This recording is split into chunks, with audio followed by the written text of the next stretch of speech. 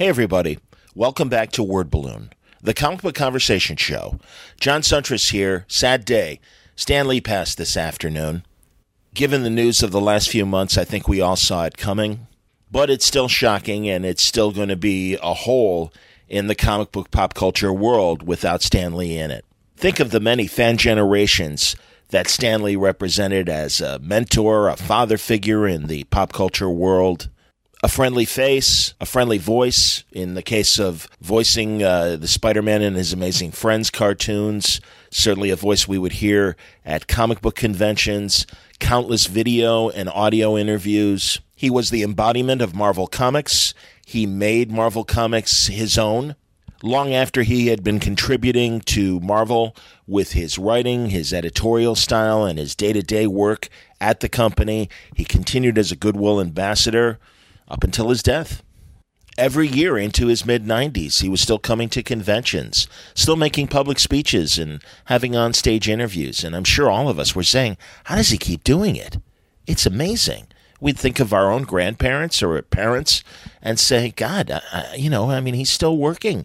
He still seems to enjoy it and has this joy of what he does that he presents on stage in a way that I think a lot of older people didn't. And I think maybe that's why in this last year, when he was struggling and his guardianship and the care of him, his day-to-day care, was under such debate and scrutiny that I can't imagine the stress he might have been feeling in his final months. So in that respect, I am glad that he's finally at rest. Ironic timing today. I had already scheduled an interview with Fred Van Lente because Fred has a great new book out called The Con Artist, a great novel about a murder mystery that happens at San Diego Comic-Con, and that was going to be the primary focus of my discussion with Fred today. But given his own unique position as a former Marvel writer himself, and also a great historian, he and Ryan Dunlavey doing the comic book history of comics, an excellent series that Stan obviously played a huge part in.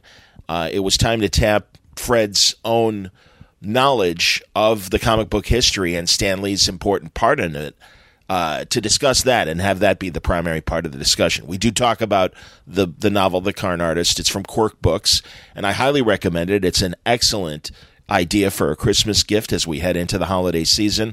But again, with the passing of Stan, we couldn't pass it by. So we had to juggle a few things as far as scheduling of dropping episodes, and instead had this conversation this afternoon with Fred about primarily Stan Lee. And we talk about all the positive things, but we also acknowledge some of the things that Stan also.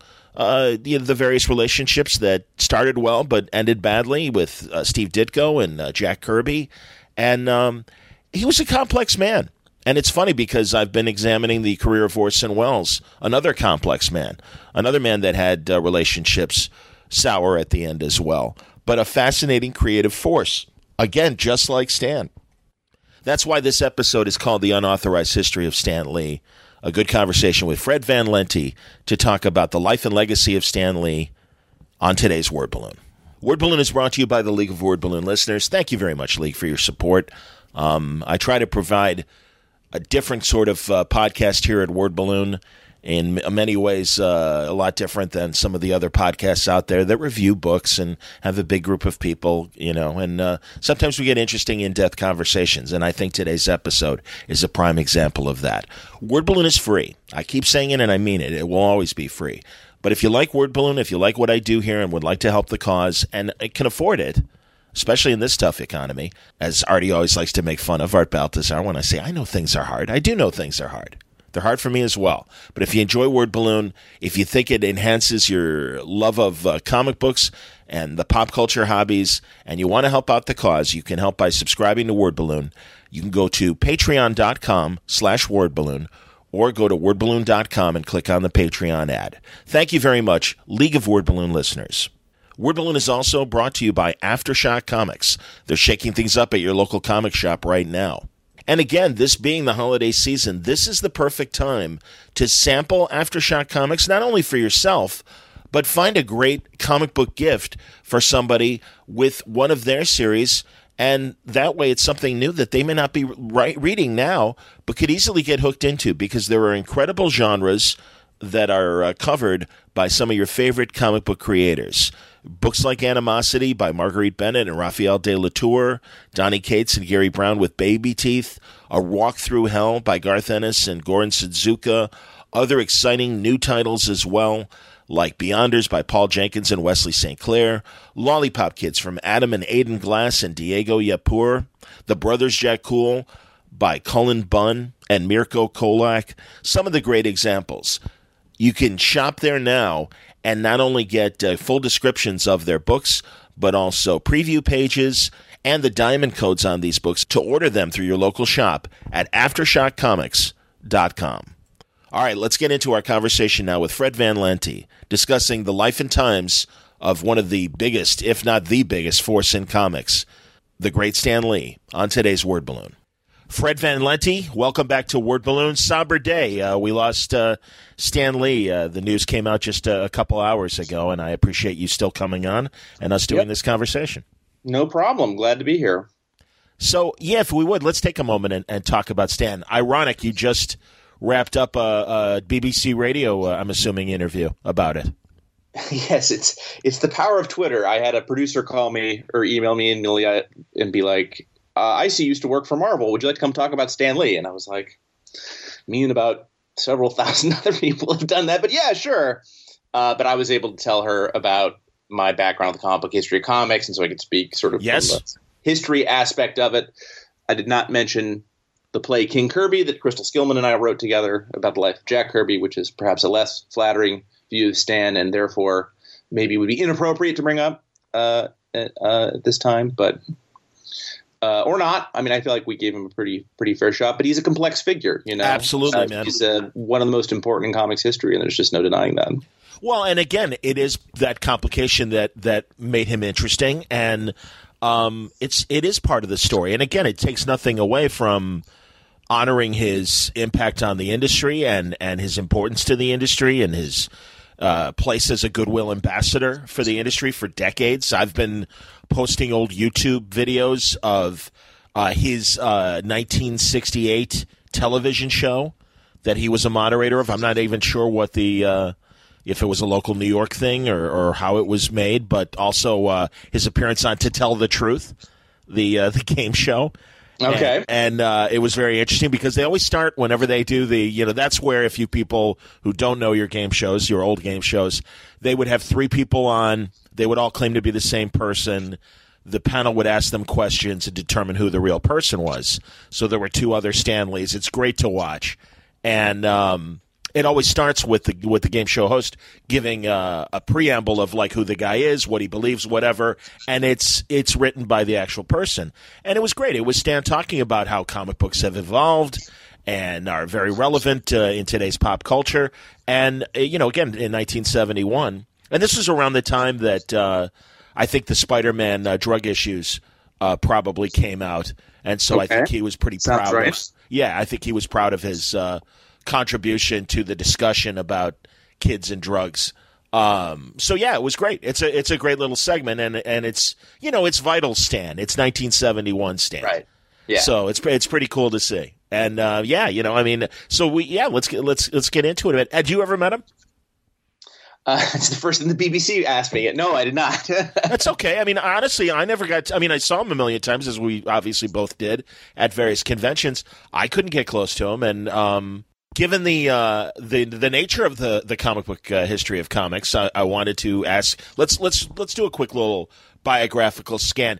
I love the fact that he started at his Uncle Martin's company, Timely, and was kind of this office gopher, and really was working for. Well, but it starts before then, really. If you think about it, he went to the same Bronx school that Bob Kane and Will Eisner went to. That's so that was right. Spurtle High School in the Bronx.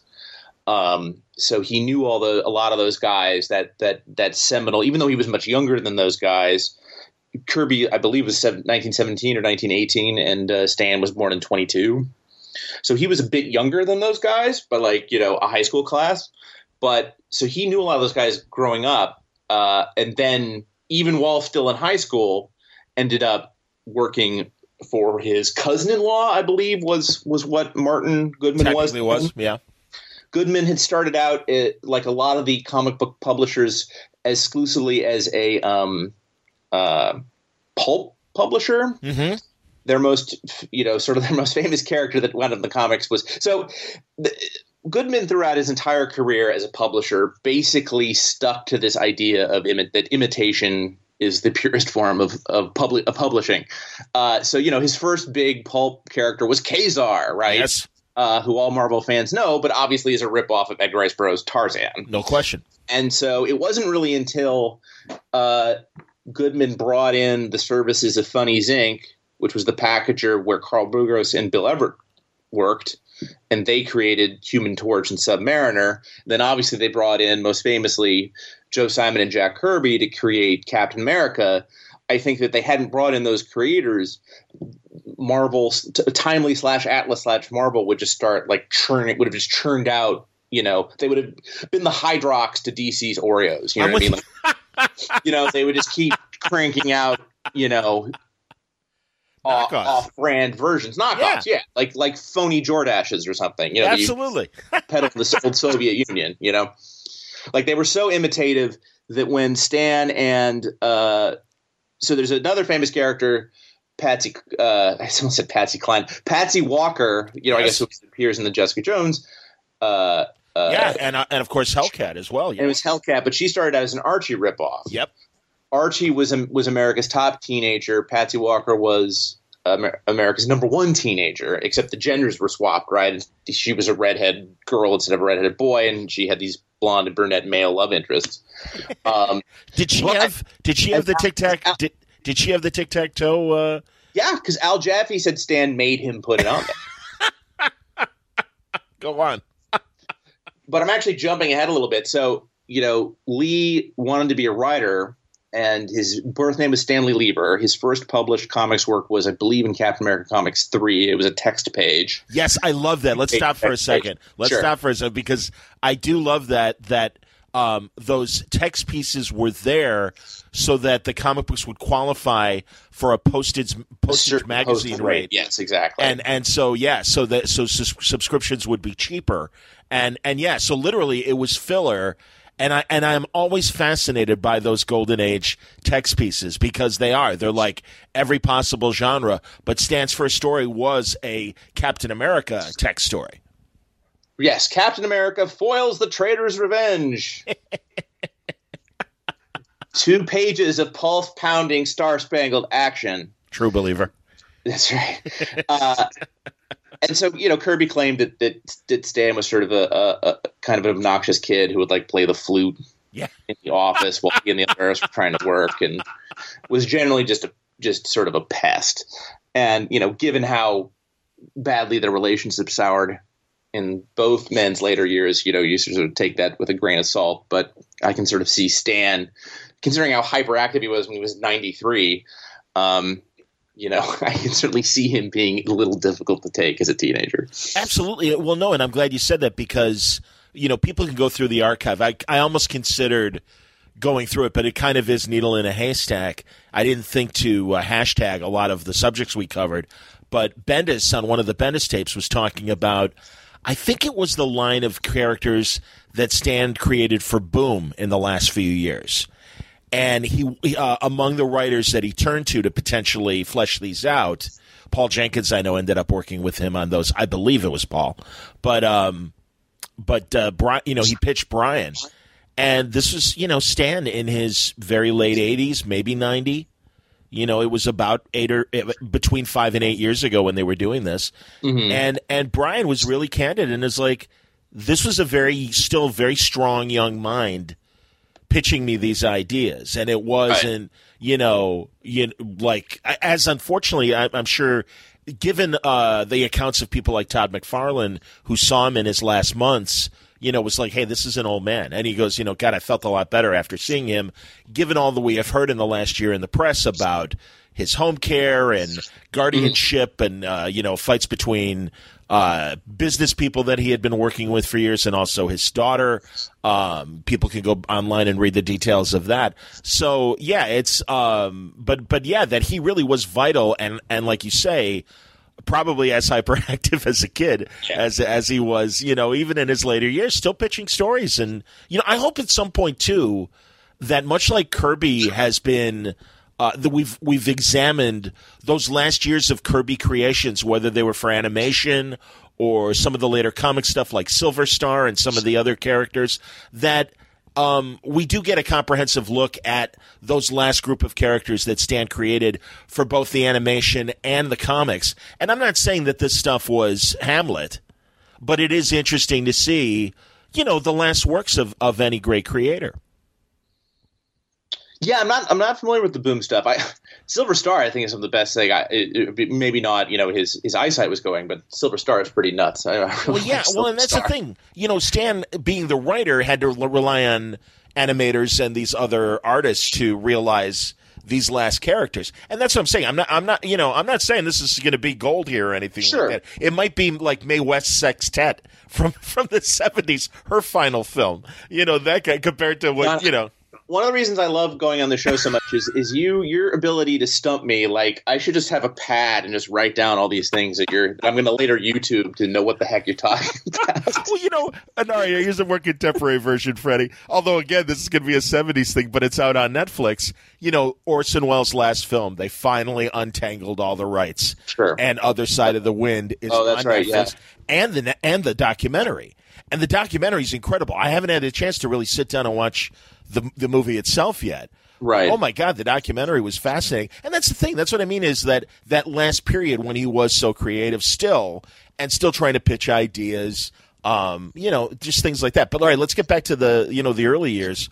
So sure. Yes, so he's kind of the office boy at Timely and kind of a gopher for Jack and Joe Simon. He would famously – Martin Goodman, by the way, is the founder of Marvel. Sorry, I just threw that name out there as if everyone listening knows who that is. Martin Goodman, who was several decades, I think, older than Stan, founded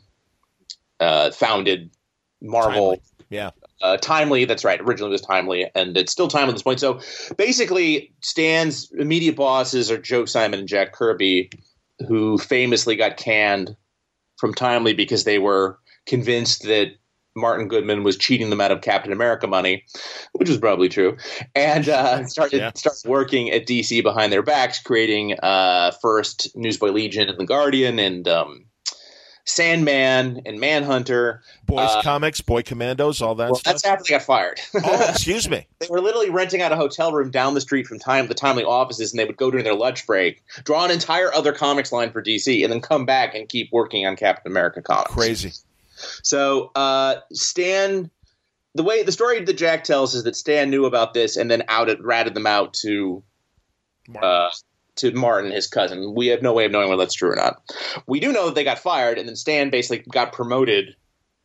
Joe Simon was essentially the editor-in-chief of Marvel at that point, and really the first editor-in-chief at Marvel. And then Stan got the job, and he basically held the job a really long time. Yeah, till like the early 70s when he kind of stepped aside as editor-in-chief and was like, I'm going to L.A. to, open doors for Marvel and try and get us in the TV and movie business. Well, the interruption in Lee's tenure at Marvel was the war. Of course, yes. I believe he volunteered, unlike Jack Kirby got drafted. And he never left the country. He was I don't think he ever left New York, except maybe for basic training. He was working on they were making VD pamphlets, anti-VD pamphlets. Yes. And Frank Capra and Charles Addams of the Addams Family fame also worked in that unit. And he had the poster that he was always very proud of, VD, not me. Right. Right. Interesting accomplishment. And so a guy named Vince Fago? Yeah, Vince Fago. Yeah. So a guy named Vince Fago took over as editor-in-chief of Marvel in Stan's absence. And at that period, Marvel, the superheroes were already kind of dying off as the war was ending. And so they sort of transitioned. Marvel became really – the other thing that was big was Dell's Disney Comics. So yes. Marvel quickly became the leader in the second in the field, which is sort of their MO of funny animal comics. Yep. Another person who was working a lot of Marvel at the time was a woman by the name of Patricia Highsmith, author of Strangers on Train and The Talented Mr. Ripley and all that stuff. And Vince Fago set up Patricia Highsmith and Stan Lee on a blind date. I had no idea. That's amazing. And this is in his great biography of Highsmith I read, where she interviews the writer interviews Vince Fago, and Fago said she wasn't in the closet, but Patricia Highsmith didn't advertise to her male coworkers that she was gay. Wow. And so this blind date did not go well. And I'm quoting Vince Fago directly. It's because it didn't go well because Patricia Highsmith was into girls and Stan Lee is only into Stan Lee. Exactly. And I'm shrugging right now. And that's, again, part of the story, man. There you go. No disrespect, but absolutely. It's like, this is who Stan Lee was. And I appreciate this level of conversation because I'm sure that there are going to be plenty of blogs and podcasts that are going to be, nothing but the gold. And that's fine. That's totally fine. Geography guy. So, as everybody knows, in the 50s, the comics industry went through one of its worst periods where they were being attacked by psychiatrist named Frederick Wortham. They were being hauled into the Senate to testify about juvenile delinquency and various antitrust suits brought by the government made a lot of distributors collapse, magazine and newspaper distributors. And so the industry really took a hit, and many publishers went out of business. And so there was downsizing at what was now Atlas. The name of the company kept changing, and the parent company kept changing, partly because this was some sort of tax evasion scheme on Goodman's part. Oh, I didn't realize that was why. I just kind of assumed freshen up the product and put it out under a different name. It's to confuse the hell out of the auditors. Hilarious. Is what the purpose of that was. Of course. So Martin one day told Stan to fire everyone at Marvel but himself. And he told Stan to do this, and then immediately left for Florida to go on vacation, to leave Stan by himself to fire all of his coworkers, which he did, leaving Stan basically the sole remaining editor, not production guy, but the only real employee of Marvel at that point was Stan.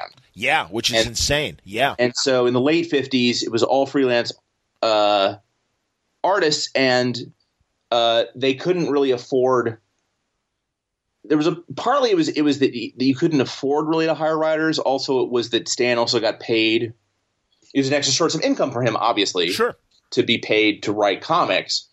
So this is how the Marvel method came about, which is that you have an idea for one of these crazies. So Marvel went through a very heavy romance. They became the second biggest romance publisher. Yes. They became the second biggest Western publisher. And second biggest horror publisher, absolutely. Second biggest horror publisher. And then towards the end of the 50s, when Godzilla was big, they became, I guess, the biggest kaiju comics publisher. That was certainly a niche of a niche. I have never heard it described that way, but you're 100% right. I always thought of it more as that late 50s sci-fi period where giant roaches and giant spiders were in the movies, and Stan was doing the same thing in kind in the comics, but also, you're right, coming up with all the kaiju monsters, Gorgo, Monstro, all that stuff. Yeah, so they'd come up with titles, and then they'd say Stan and Steve Ditko had come from Pennsylvania at that point. He was a very young man at that point. Jack had gotten into a lawsuit with his DC editor, never a good look, and so had to leave DC, where he had been for much of this time, off and on. And so he wound up back at Marvel again. And so the teenager who was playing the flute on the filing cabinet in the 40s is now his boss. And I'm going to stop you again because literally my favorite panel of the comic book history of comics is Ryan's drawing of Stan welcoming Jack back to Marvel, and just the disgust on poor Jack's face. Absolutely. And just beaming, welcome back, Jack, baby. Oh. Absolutely. So go on. You're killing me. So, Well, and then they usher in. I mean, he gets fed up. I'll take over the bit of the story, and you correct me if I'm wrong, because a lot of this might be apocryphal. Stan's version of the story wasn't happy, thinking about leaving the company. Yeah, so Martin comes back after they've been cranking out these kaiju comics and is like, hey, and the story, whether it's true or not, who knows, is that he went golfing with a DC executive by the name of Jack Leibowitz, although apparently those two did not really know each other and they never would have played golf. So that sports story is probably BS, but whatever. It's still a better story. So until someone gives you the real version, I'm just going to keep repeating it. Supposedly, Leibowitz was confessing to Martin Goodman about how well Justice League of America was selling because that was a brand new title in 59. I think it was probably first a showcase title. Brave and Bold, but yeah, absolutely. Brave and Bold, fair enough. And so immediately Martin busts into Stan's office, like, hey, now we're doing superheroes again. And Stan says he was like, forget it. I'm sick of this hamster wheel. I'm jumping off. And his wife said, well, if you're going to quit anyway, why don't you, do something you would want to see? Jack Kirby's version of the story is he comes into the office and they're taking the furniture out, and Stan is sitting behind a desk, or sitting behind, I guess, not a desk, right, because they took it out, sitting in what remains of the chairs, weeping, and Jack is like, don't worry, we'll do a superhero comic and we'll make it all better. And the result, obviously, was the Fantastic Four, a comic that looks a lot like Jack's last book for DC, Challenges the Unknown. Absolutely. But what made it different was the characterizations and the concept of the Thing as sort of a monster character. And so the Thing, regardless of whose idea it was, Stan or Jack's, to have one of the Fantastic Four be a monster, it clearly was an attempt to. It's part of Marvel's overall corporate tradition of copying things. Yes. Because the Thing was just a heroic version of a shorter kaiju, right? And then obviously in the first few issues, what did the Fantastic Four fight in the first issue? Kaiju, brought up by the Mole Man, Right. So absolutely. So this was very much a melding of the minds. The monster superhero was the big hit. The Thing was the big star of Fantastic Four. So they bring out the Hulk, which is a straight up monster superhero, but with more of a Jekyll Hyde bent. Absolutely, and initially a failure for 6 issues. Yes. Did not sell well. Contrary, and I think I just said that in the BBC, I lied. I lied to the British. I apologize. It's such a common thing to say. Oh, they were all hits. No, they weren't.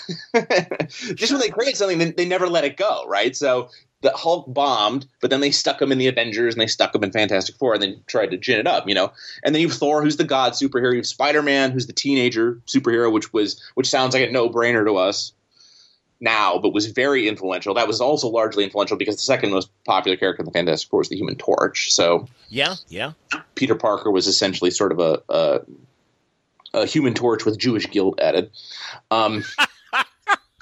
Uncle Ben. And then there was a wizard superhero, which may or may not have completely been Steve Ditko's idea, but you ever hear Alan Moore? Alan Moore was on a show on the BBC radio. It was a great show, and now the name of it is escaping me. But the comedian Stuart Lee was interviewing Alan, and he was talking about the Marvel, the way that he wrote Marvel superheroes. He's like, Stan Lee was influential because all of a sudden these superheroes had flaws, like a bad leg, meaning obviously Don Blake. But it's true that, yes. So along with the angst and the guilt of, it was those psychoses and real world problems, God, I truly, Spider-Man worrying just as much about capturing the lizard as he was getting cold medicine for Aunt May. Sure. Or washing the Spider-Man uniform at a laundromat. It's just little touches like that again, I don't know how now something like that kind of scene, how much of that was Ditko and how much of that was Stan. I mean, the comparison that is like the DC heroes are all largely variations of Superman, right? So right. The Flash is fast Superman, Wonder Woman is girl Superman, Green Lantern is, I don't know what the hell that's supposed to be, Superman. What were they smoking when they came with Green Lantern? I love Green Lantern. Anyway, but then the high concepts became a lot higher, to that makes any sense in Marvel, because they were more they were not power. The high concepts were in the Secret Identities, not the power set, right? So they moved from the power set to like Iron Man, who is Howard Hughes is a superhero, right? Daredevil, blind guy is a superhero. You know what I mean? So they kind of tried to ride that train for as long as possible. Yes, and Slott always says, and I love this, and he said it once on Word Balloon, put all the Justice League on a bus, have the bus go into a tunnel, and have the panel be pitch black, and have nothing but word balloons. You wouldn't know who was speaking. You really wouldn't know if it was Hawkman or Green Arrow or Green Lantern or whatever, or the Atom.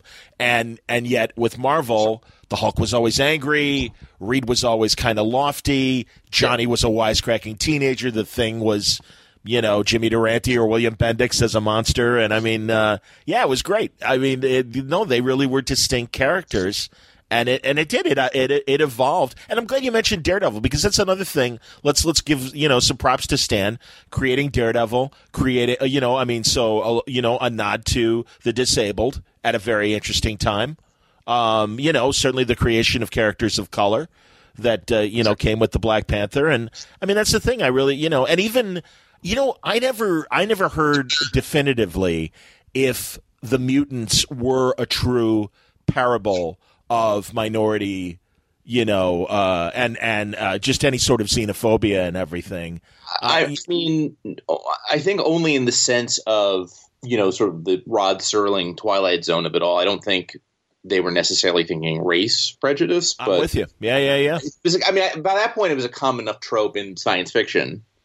And Kirby was, by all accounts, a voracious, obsessive reader of science fiction. No question. Particularly.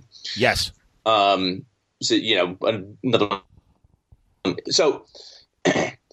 again, these comics are all being created by the Marvel method, which is where, yes, at best, the artists are getting a piece of paper with a plot on it, but very soon even that got phased out, and it became, I'm verbally telling you what it is.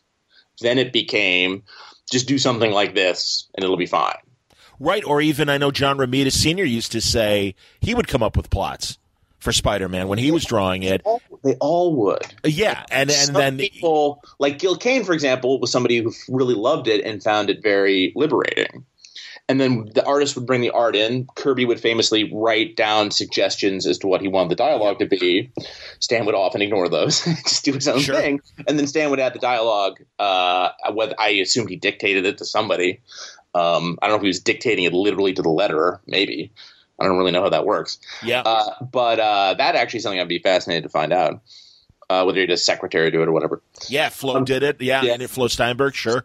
And then she handed it off to Artie Simek or whoever it was. Yeah. But, so some artists like Gil Kane and John Romita Sr. really appreciated this model and really loved it.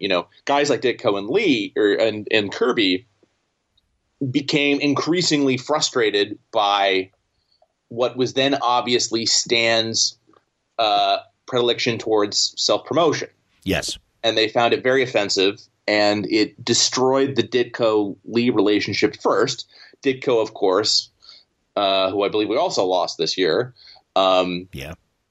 was a famously prickly personality, really oil and water. So it's not sort of surprising that they had a falling out. Stan, I think, knew that he was maybe taking too much of the credit, so he started so very quickly the credits in Fantastic Four after Ditko leaves becomes.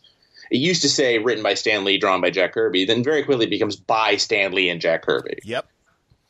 But Kirby was still annoyed and stopped creating characters for Marvel and instead defected to DC again for the second time in his career, secretly creating books for DC, at home when he wasn't working on Marvel stuff.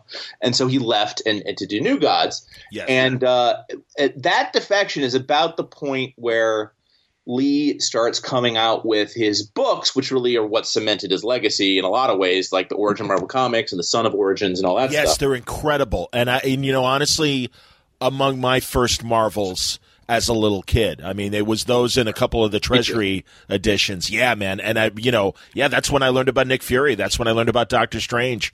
Sure. In Son of Origins. And the text, when you're a child, you're just like, oh, Stan Lee did all of this. That's great. Then you look at it later and you hear the other side is the story. You look back at those books and you're like, how true, quote unquote, truthful they are is questionable, because there's a lot of sort of dancing around about who really did what. What you need to remember is that at that time, I believe also at this time, Marvel was having a lot of problems. This is about the time they slashed the page counts in the books down to 16 pages. That's right. The 70s were becoming brutal on all sorts of periodicals and magazines because people were, the TV had become completely ensconced in American life. Right. Comics were, and really all reading material was starting to dwindle as a mass medium. And I believe this is the time when Martin Goodman broke with Marvel. I think they sold Marvel to Cadence. And then Martin went and founded his own comic book company. Atlas Seaboard, yes. Just talked to Bob Greenberger, who is friends with Jeff Rovin, and Jeff Rovin was kind of the Stan Lee of Atlas Seaboard, and it's a fascinating, very brief company that Martin created, and some very weird and interesting characters. Right. Yeah. And at about 1972, the year I was born. Yeah, that a boy. Lee stopped being. Lee became publisher, quote unquote, of Marvel and not editor in chief. And this is sort of when the whole sort of regime of the banner on the splash pages that gave you the origin of the superhero, and then and now Steve Rogers, known as Captain America. Stan Lee presents. Yeah. Stan Lee presents, absolutely, yes. And the soapbox, of course, too. I don't know when the soapbox started. Soapbox is much earlier, yeah. The soapbox started. Well, and even in the letter columns, they at a certain point, it clearly Stan's voice in the letter columns, even when it just says editors, the little responses to the letter columns just says editors. But then ultimately, I think they gave that up and kind of went straight for implying directly or indirectly that it was Stan Lee. So, I mean, so for my entire lifetime, literally, Stan has been the goodwill ambassador for Marvel. He's been the public face of Marvel. He's been the booster of Marvel. He's the most famous comic book creator who ever lived. I think that's an incontrovertible statement. Absolutely. I would completely agree. Partly because he has this very gregarious personality. He's got that kind of ringmaster thing going on. I keep trying to resist the urge to compare him to our current president in that terms of self promotion, self-promote. Yeah, but in a much more benign way, obviously. In a much more benign way, absolutely. Let's take a break here from our conversation with Fred Van Lente about the life and times of Stan Lee and talk a little bit more about our sponsor, Aftershock Comics. Now, I know you've seen those Aftershock books on the racks of your favorite comic shop, a whole slew of fresh high concepts written and drawn by your favorite creators. You can get things like the Spy series, Jimmy's Bastards from Garth Ennis and Russ Brown, Frank Thierry and Oleg Okunev with Pestilence. The 14th century Black Plague is revealed to be the first zombie outbreak. Or the early years of Vlad the Impaler, the Brothers Jack Cool from Cullen Bunn and Mirko Kolak. These are great books, and again, it's the holiday season, and this is a great time to sample Aftershock Comics, not only for yourself, but for that comic book reader in your life that might not know about these great series, and find a new one to enjoy. Great trades, great monthly books to check out now. I would suggest the trade Monstro Mechanica from Paul Aller and Chris Evenwies. That is this great Leonardo da Vinci story with his female apprentice Isabel and their wooden robot, Monstro Mechanica. The collected trade is available. Great art book. You can get the art of Jim Starlin through Aftershock as well. But there are plenty of genres and great stories waiting for you to sample now. If you go to their website, you will find amazing stories that I'm sure will fit the interests of that certain someone in your life that it's time to purchase a great new graphic novel or sample a new bunch of Aftershock comics and give them a grab bag of a bunch of these things. We're going to be talking more with more Aftershock creators in the days and weeks ahead as we go through the holidays. But you don't have to wait to hear about these books. You can check out full story descriptions, preview pages, and the diamond codes on these books to order through your local shop at AftershockComics.com. All right, let's get back to our conversation now with Fred Van Lente about the life and times of Stan Lee on Word Balloon. And also, let's pull it back because you can say, too, that it was because of this promotion that Stan kind of cultivated the second wave of comic fandom, because certainly there were those people like Roy Thomas and I'm not going to remember a lot of the fanzine writers' names, but Bill Shelley is one that comes to mind immediately, and Maggie Thompson. And so there were those kind of comic book fans, but that Silver Age wave of comic fandom that coincided with things like Phil Seuling's 64 New York Comic Con, the first one, sending Flo Steinberg to that show, Steve Ditko doing Chalk Talks. But then Stan really, when the college kids got into Marvel Comics, he absolutely embraced that, was going on his lectures and that. And yeah, I think really did help midwife the second wave of comic book fandom, and that led to the Marvel or the modern comic fandom. Well, and I think that, you know, there's so much of Stan's personality imprinted on Marvel is even if you want to point out all the creations that Kirby and Ditko made, and I don't want to come across as like a Stan basher, you know. No. I just sort of see him as, what I find interesting about him, to be blunt, is not the Stan that he created, that the man, the Excelsior, face front, all that stuff that I think people love about him. I find the real him more interesting. I guess that's the point. That's sort of what I'm fascinated about. Totally. Is that I get that he's an act for the most part, and I know that a lot of people have had very positive experiences with him. In fact, I think most of the people that, you know, of the modern era who've had associations with him have had nothing but wonderful, absolutely, associations with him.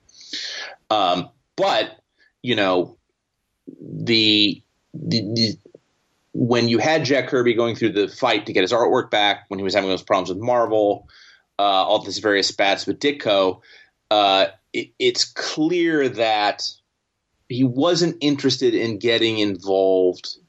At some point, you have to contend with the fact that his two greatest collaborators he had terrible relationships with and had awful falling out, you know, with them.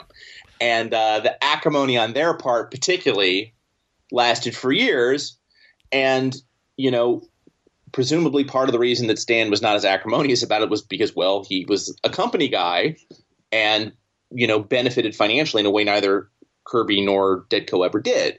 Absolutely. So I'm not one of these rabid, you know, anti-Stan people, but by the same token, you can't just wave that stuff off and say, oh, but I love his cameos in the Marvel movies. Oh, I loved it when he used to introduce, you know, Spider-Man and his amazing friends. Yeah.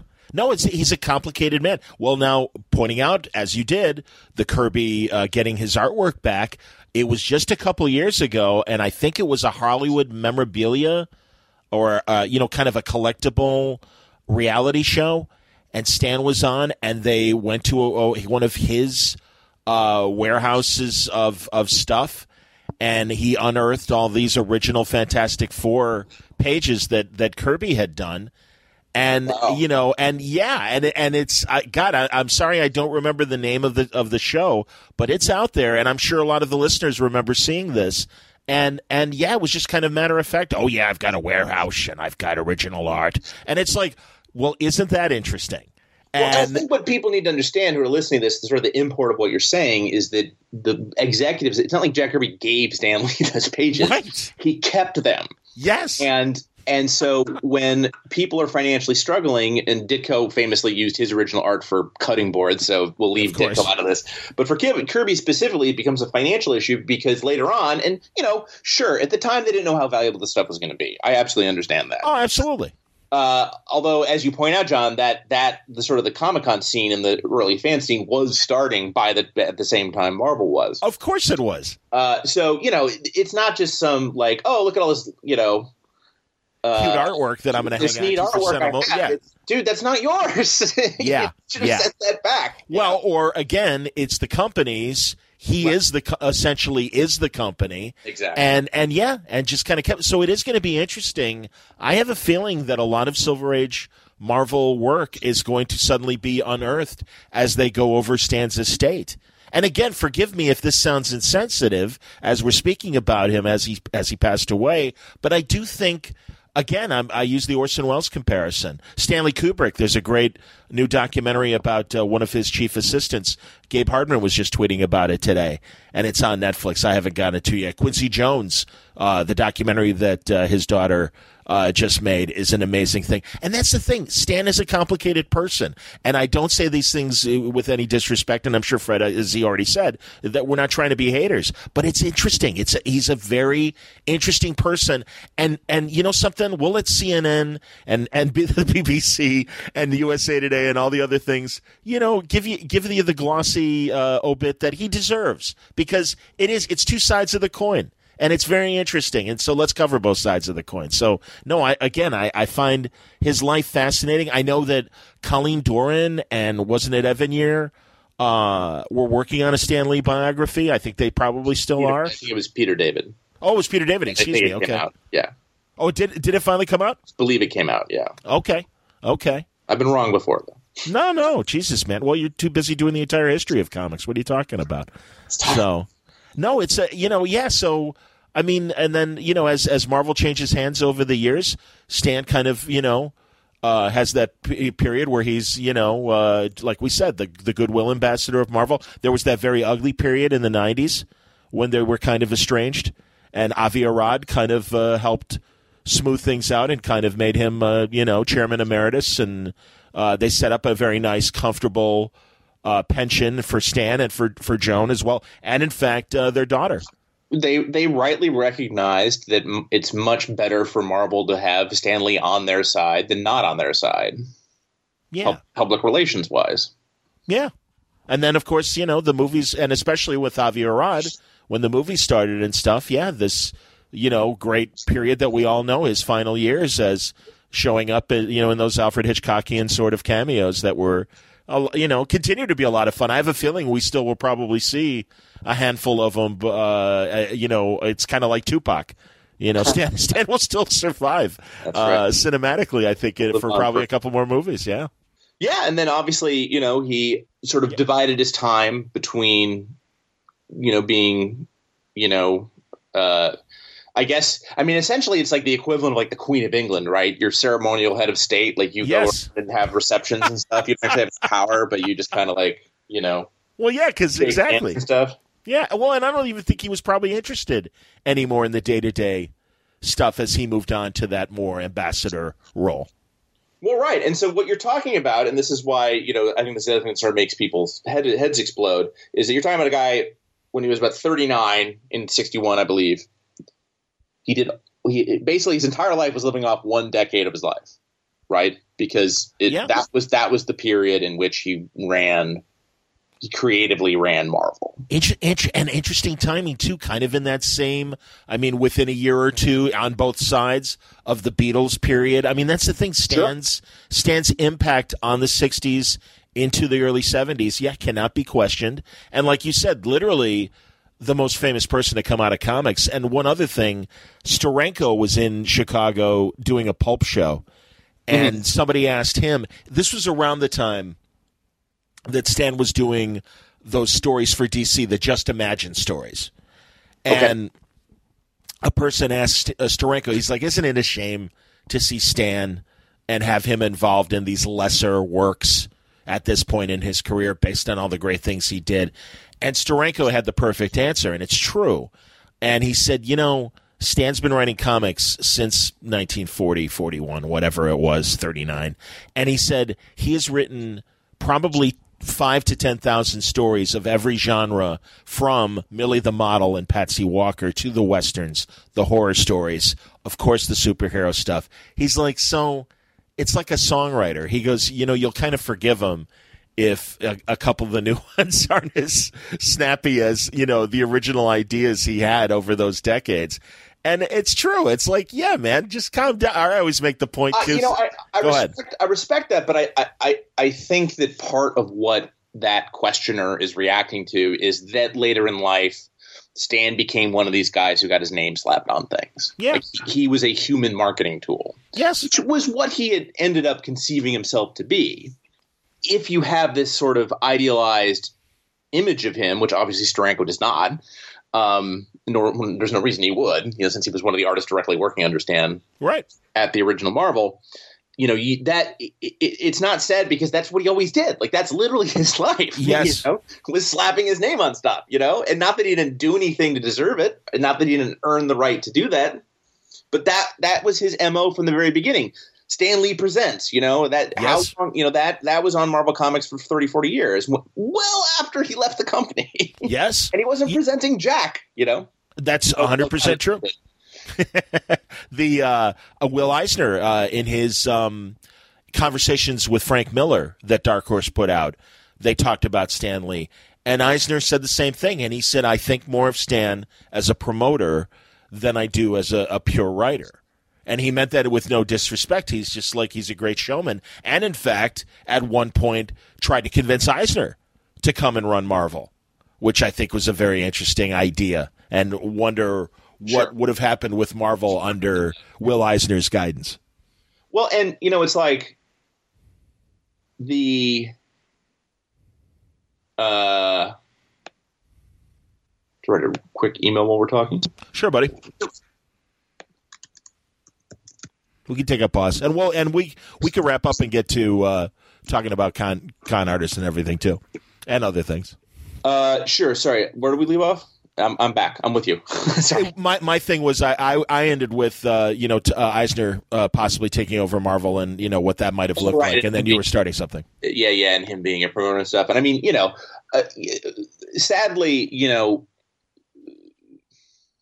no one deserves this, but to be just surrounded by the amount of grifters and con men he was at the end of his life. Totally. Very sad. And that is that's the dark side of that kind of, lifestyle, is you end up going down that cul-de-sac. And I will say that that I believe the news broke around 2:00 in the afternoon, New York City time, which is where I live. I was very gratified to see the Washington Post. I think both the Washington Post and New York Times described him as the co-creator of Spider-Man. Oh, that's good. That's fair. There you go. It's the co-creator. It's a lot of co-creator stuff. People are, but that is a result of 20 years, 30 years of Joe Kirby partisans and historians pounding the drum of he didn't. Mostly every single person who knows Stan Lee assumes he draws. Right. They assume that he drew it. And that he's like Charles, because everyone's conception of somebody who creates comics is like Charles Schultz, a guy sitting there at the table with the board, writing, penciling, inking, lettering, whatever. Totally. And, ultimately Stan should be heralded and credited for what he did do. But even while he was alive, his legend got, revised to the point where a lot of that stuff that is not something that he did got, classically, Kirby was furious because Canon was doing a Captain America movie in the 80s, and there was this huge, ads in Variety that said Captain America created by Stan Lee, which of course is 100% not true. That's right. Because he was 16 years old when Captain America was created, and Joe Simon and Jack Kirby were his bosses. So obviously Stan doesn't have control over the press, or what movie promoters do, but he did create the environment that allowed those kind of statements to be made without thinking. And frankly, the person who made that ad probably thought it was true. You know what I mean? Absolutely. He's not trying to, put anything over on anybody. And it took a long time for Stan to start correcting. Like you said, there were efforts in the past, but they were, I don't know. And again, also maybe it was that, there might be the odd article about Marvel, and Stan might say something, but it didn't have the constant. It wasn't part of the 24-hour news cycle as Marvel became, certainly with the Sam Raimi Spider-Man movies moving forward. Yeah, I mean, the bottom line is that from the early 60s on, the one person's name that was on every single Marvel comic was Stan's. Right. And he was the threat. So it's no surprise that everyone immediately assumed he was doing the whole thing or was largely responsible for the bulk of it. And again, God bless his smarts for doing that, because I do think that gave Marvel a brand that was distinct, and it would not, I feel confident saying it would not have been as successful without that brand. I completely agree. Absolutely. So no, man, that's sort of the complexity of the man, right? Is the promotion that helps also hurts some people. Right. Some people get hurt in the process as he was promoting himself. Exactly. No, it's a complicated man who made his mark and deserves the accolades, but also deserves the full story. And it's a shame that I don't mean to, disrespect him, but, in later interviews, it would be, Stan, can you tell us what happened when X? And in fairness, this is a man that was in his late 80s to mid 90s that memory isn't always great, but it's a shame because I really do feel like there is a hole in terms of what really happened to get everybody's side of the story. And, we got Kirby on record. We've got Romita Sr. on record. Some of the other Marvel bullpen people, stated their case. It would be nice to get a full balance and hear all sides. Yes, but a lot of that stuff. But a lot of that stuff is lost to time, right? Yeah, exactly. And Stan has notoriously had a terrible memory for decades. Yeah, and has a tendency to tell the same. Like I just saw somebody online tweeted, "Where does this Excelsior come from?" And Stan was like, "Well, everyone keeps ripping off my catchphrases, so I decided to come up with one that people couldn't spell, so they couldn't steal it from me." Like he just made up an answer. You know what I mean? Like. It's like, Stan, it's the state motto of New York. That's what Excelsior is. Just say it. I had no idea of that. That's amazing. That's where it comes from. That's fantastic. It's so hard to admit it. It's on the flag. I assumed Arthur's sword and the whole idea of, the power of Excelsior and everything, that it's a powerful word. That's crazy. Yeah. I love that. Freddie, that's awesome, man. Yeah. Okay. So, 49 of the other states are the people right now in Iowa are going, "Oh, I didn't know that." That's right. It's no live free or die. I'm hip. But it's still pretty good. That's fantastic, man. Well, seriously, exactly. Now, the rest of the story, I think the rest of the listeners know. But I really appreciate us taking this time and really, going over this. And yeah, Freddie, you were the right man. We had this. Send your angry emails to John at WordBalloon. Absolutely. No, and honestly, I will. I'll assume all full blame if people found this portion of the conversation disrespectful in any way. Like we said, Stan was a complex man. We all admired him. We all appreciate what he did for comics. It's not the whole story, though, if all you concentrate on are Fuzzy Uncle Stan and his cute cameos and just the Cliff Notes. There's more to the story, and that's what we hope to provide with this conversation. Moving on. Yes. The reason why Fred was initially going to come on today was and I still want to do this because I think it would make an excellent Christmas present. Fred's new novel, The Con Artist, it's fantastic, man. And I really love the richness of establishing. It's a murder mystery that happens at San Diego Comic-Con. Give us the 10-cent pitch. You just did it, man. All right, there you go. Well done. I mean, a very famous comic book artist who is sort of this rootless person who lives at Comic Cons. Like he doesn't actually have a house. He just goes from Comic Con to Comic Con, sure, sketching and getting put up by the cons. He winds up at San Diego Comic Con, and his editor is murdered, and he's the prime suspect. And so he's spending the entire con both sort of trying to solve the mystery as well as trying to find the mysterious pedicab driver, the woman pedicab driver who is his only alibi. There you go, man, and that's what I mean. It is such a richly environmental, a story. You really, as someone who's a vet of San Diego and stuff, and certainly not to the extent that you likely are, but I've gone to over 10 convention, San Diego. So I feel like I kind of know the lay of the land. Right. It is so perfect to read on the way to a convention, especially for next summer for San Diego. But also, I forget now who the narrator is of your the audio version of the book. As do I. I feel okay. I had it. I'll bring it up on my computer as we have our conversation. But truly, I mean, you really could immerse yourself in this story.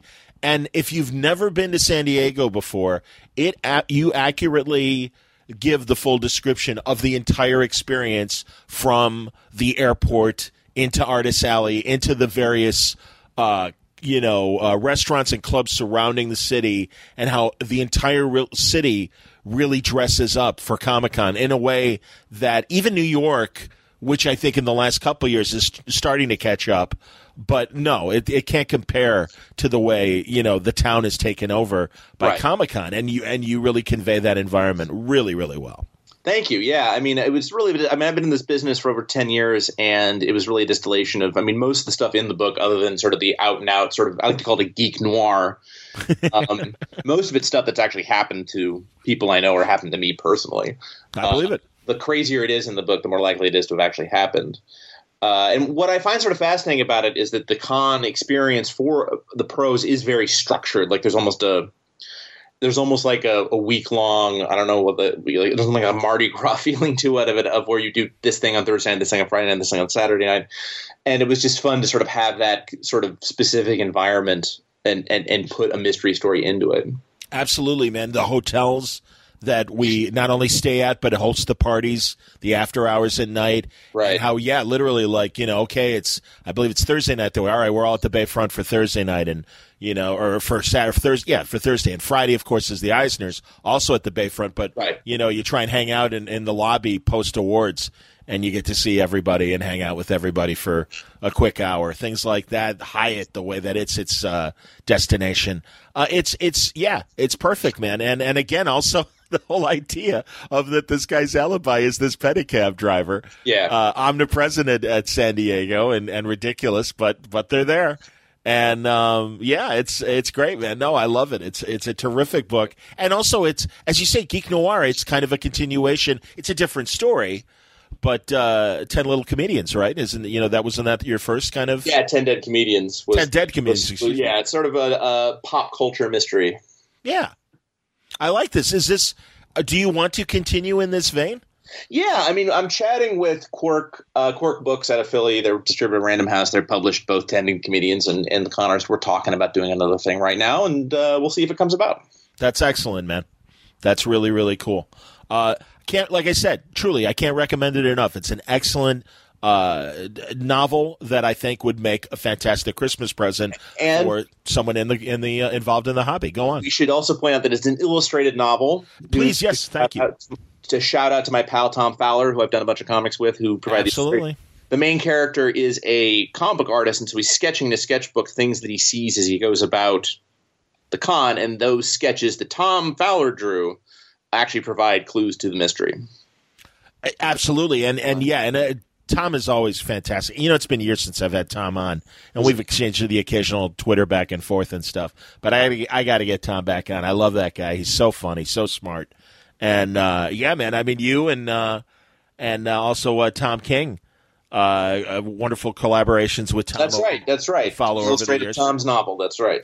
Yep. Once a Crowded Sky is King's novel from back in the day. Yep. And I also like comparing your novel to Paul Kupperberg. Just did a recent comic book mystery as well. Oh yeah. And it's set in the 50s. Okay. And it's set during that rough period, as we said, of the Wortham period and everything.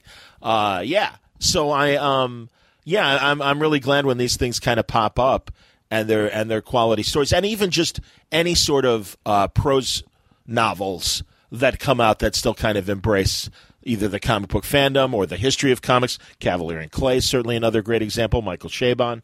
I think those things are always great when they come out, and they're genuinely great. So I can say Con Artist is part of the oeuvre that is representing the hobby quite well. Yep. So nice going, man. That's excellent. What else is going on? What's happening Can you talk about anything else right now that's coming out soon? Not really. I have my lovely wife Crystal and I have a webtoon. Line Webtoon is doing a comic of ours called Eat Fighter. It's about it's Fight Club meets Food Network. It's about illegal underground competitive eating. Hilarious. Recipe in every episode. It's a lot of fun. That's it. You can get that at Line Webtoon. How is that going? Let's talk for a second about Webtoon, because really, you're over there. Dean Haspiel is over there. Yep. Sanford Green, Riley Brown. Stan Lee had a strip. I had no idea Stan had a Webtoon. That's amazing. Yep. Am I right? This is a Korean company, correct? It is, yeah. And that's cool because they have been, very quiet. Well, certainly quietly from the U.S. market. But I know that, even before tablets, the Koreans were creating content for cell phones,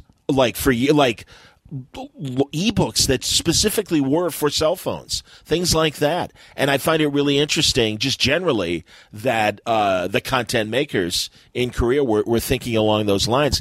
And it seems like, the Line Webtoons are doing great. Yeah, it's a lot of fun to do. Get a lot of fun feedback. It's a different way of working because it's designed for the phone. So instead of pages, obviously, or even the panel to in transitions, like if you read it on Comixology, on Webtoon, it's just a single strip. So the artist Fernando Pinto and Crystal and I are having an interesting time sort of figuring out, how to adapt the some of the conventions of the medium to that format. Cool.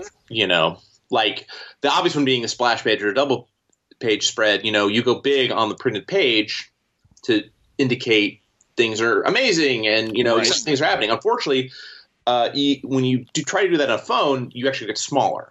Right. So a much more powerful tool visually, composition-wise, in the cell phone is the close-up. Exactly. And I was having changes the idiom of comic storytelling, which is interesting. I was just telling someone, I don't think it was on a Word Balloon episode. I think it was just a conversation, and we were talking about that was the concern. Oh, it was. It was another podcaster. And he was just saying, I don't know if I want to get into, the culture wars today in terms of subjects for comics. And I said, yeah, but that's what's happening now. And I said, in a different way, when digital comics were first on cell phones, before the tablet was really produced commercially, that was my same concern. And said, well, what happens to the splash page? Because now your reading surface is only the size of a baseball card.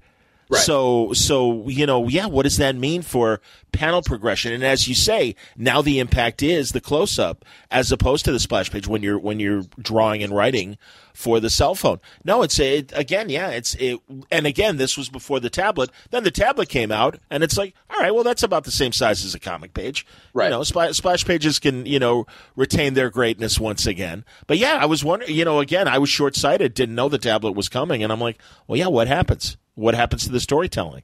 So that I can appreciate that. That's very interesting. Very cool. Do you layer? Does he layer, the artist? And do you start with a static image, and then as you progress, do you add layers where all of a sudden there is a punch and maybe a letter style kind of effect, a pow or a biff after the fact, or a gun firing? Move in any way?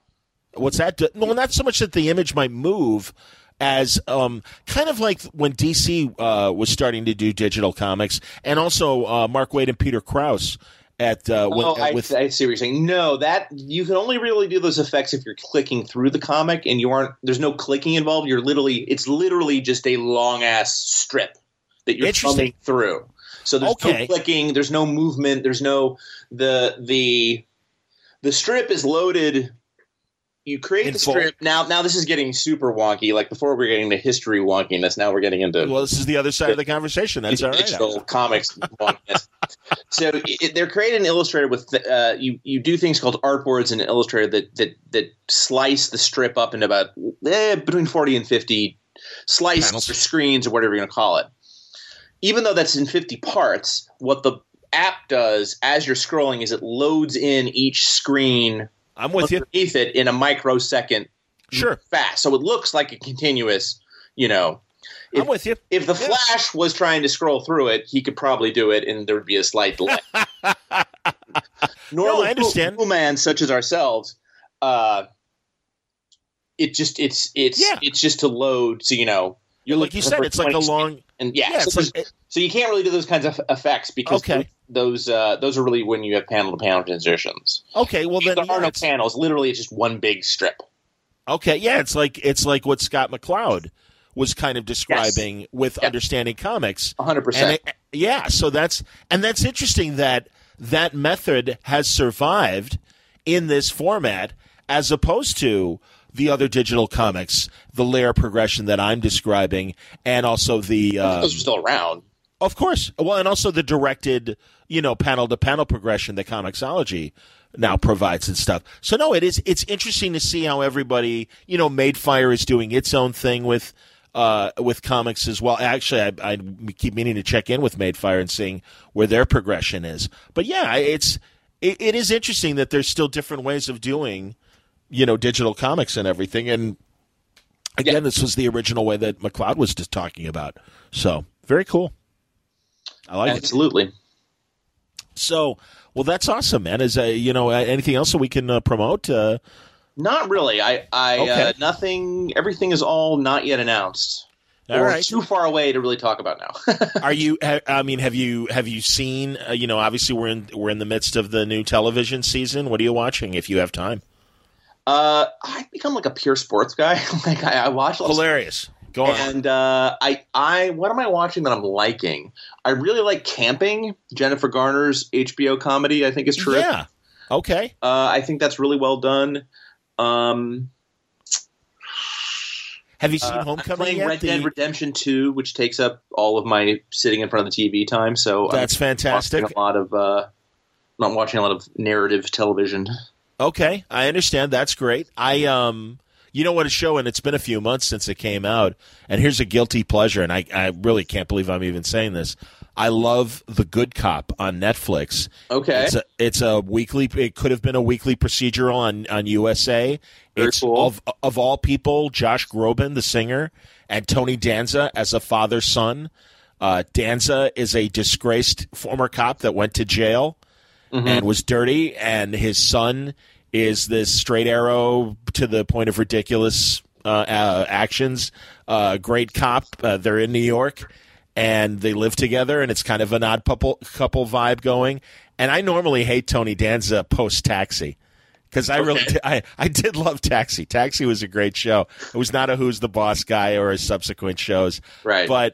But his usual Tony persona really comes through and works in this thing. And yeah, Josh Groban is not the greatest actor in the world, but I don't know. They come off very charming, and it's also written by the people that wrote Monk and some of the other lighter chewing gum kind of USA procedurals that they did in the years. And yeah, it's just I love binge watching, and I love the idea of storylines carrying over and being very important each week, and each episode. But that said, every now and then it is nice to just have an hour of chewing gum that you can just enjoy. And then, it's good disposable entertainment. And that's what this show is, The Good Cop. I really enjoy it. Excellent. Yeah, there you go. Keep my eyes peeled for it. And the docs on Netflix, as I was describing when we were talking about Stan, can't recommend the Orson Welles documentary enough. It's called They'll Love Me When I'm Dead. Okay. I've seen the trailer for that. I will have to check that out. Absolutely. It's amazing. And the Quincy one is fantastic. Oh my God, such great archival footage and interviews, and Frank Sinatra just giving it up to Quincy. I mean, when Frank Sinatra speaks about another genius and is really like, I can't believe how amazing this guy is. That's always like really great to hear. And just the way that his career touched everyone from the jazz age of the 50s all the way up till today, and still such an important creative figure and force in pop culture. I mean, I love Quincy Jones and always have, and this is a tremendous tribute documentary. That's awesome. Yep, there you go. So those are my recommends. All right, Freddie, I won't waste more of your time. No, it's fantastic. Thank you for having me and getting me in trouble with the comics internet. I love it. Well, truly, man. Again, given your position as a comic historian, it just happened to be fortunate for both of us to have this opportunity to not only promote the con artist. Excellent book, Quirk Books. Get it now. You can get the soft cover version of the book, or you can get the digital version of the book. And it's the available everywhere. And the audiobook, absolutely. So I will say in the postscript who the narrator is of the audiobook. Please do. Awesome. Yeah, absolutely. No, as always, Fred, thank you very much. We'll come back in a few months and talk about something new. I love it. So there you go, our unauthorized look at the life and times of Stan Lee with Fred Van Lente. I thank Fred for his candor and exploration with me about Stan's career. I'm sure we left things out. We were both working extemporaneously on this and, spoke about our feelings and fascination with the full picture of Stan Lee. Because, again, as I said, if you want the just the golden memories and the top hits, there's going to be plenty of outlets in the days that follow that will do a much more comprehensive job, and certainly we're getting those initial obits from some of the news outlets that only play the hits and only play the highlights. But like I said, Stan had such a fascinating career. I didn't want it to go completely unregarded, and I really wanted to look at the whole man, the whole picture. My thoughts go to his family and friends who knew Stan much better than this comic fan ever did. I admired him as many of us readers did, and again, as I learned more about him, I only found him more fascinating as a figure, as a creative force, and one of my Santa Clauses, as I always like to say about these older creators who, sparked my interest as a child and continued to fuel them through their lives. And their legacies live on. And we all know that Stan's legacy is in great hands. And the Marvel Universe, the future has never been brighter. And I'm really glad, as I'm sure we all are, that Stan got to see the amazing success and turnaround that Marvel made from near bankruptcy in the late 90s to the dominant force that it is today. I mean, we all know it's right up there with the Star Wars franchise. It's changed the face of film. It continues to change the face of television and streaming. The future is bright, and Stan led the way. Thanks for all your contributions, Stan. Today's episode of Word Balloon is brought to you by Aftershock Comics and the League of Word Balloon listeners. I thank you very much for your support in listening to Word Balloon, and hopefully today's conversation was another one that you appreciated. More to come this week. Like I said, Stan's death kind of made me rearrange the schedule to accommodate this conversation and produce it today with Fred Van Lente's help. So thanks again to Fred. Thank you for listening. Questions or comments, I'm right here for you. John@wordballoon.com is my email address. You can acknowledge me on Facebook or Twitter and tell me what you thought of the episode today. And, I hope you enjoyed it. Until next time, thanks a lot for listening. Word Balloon is a copyright feature of Shaky Productions. Copyright 2018.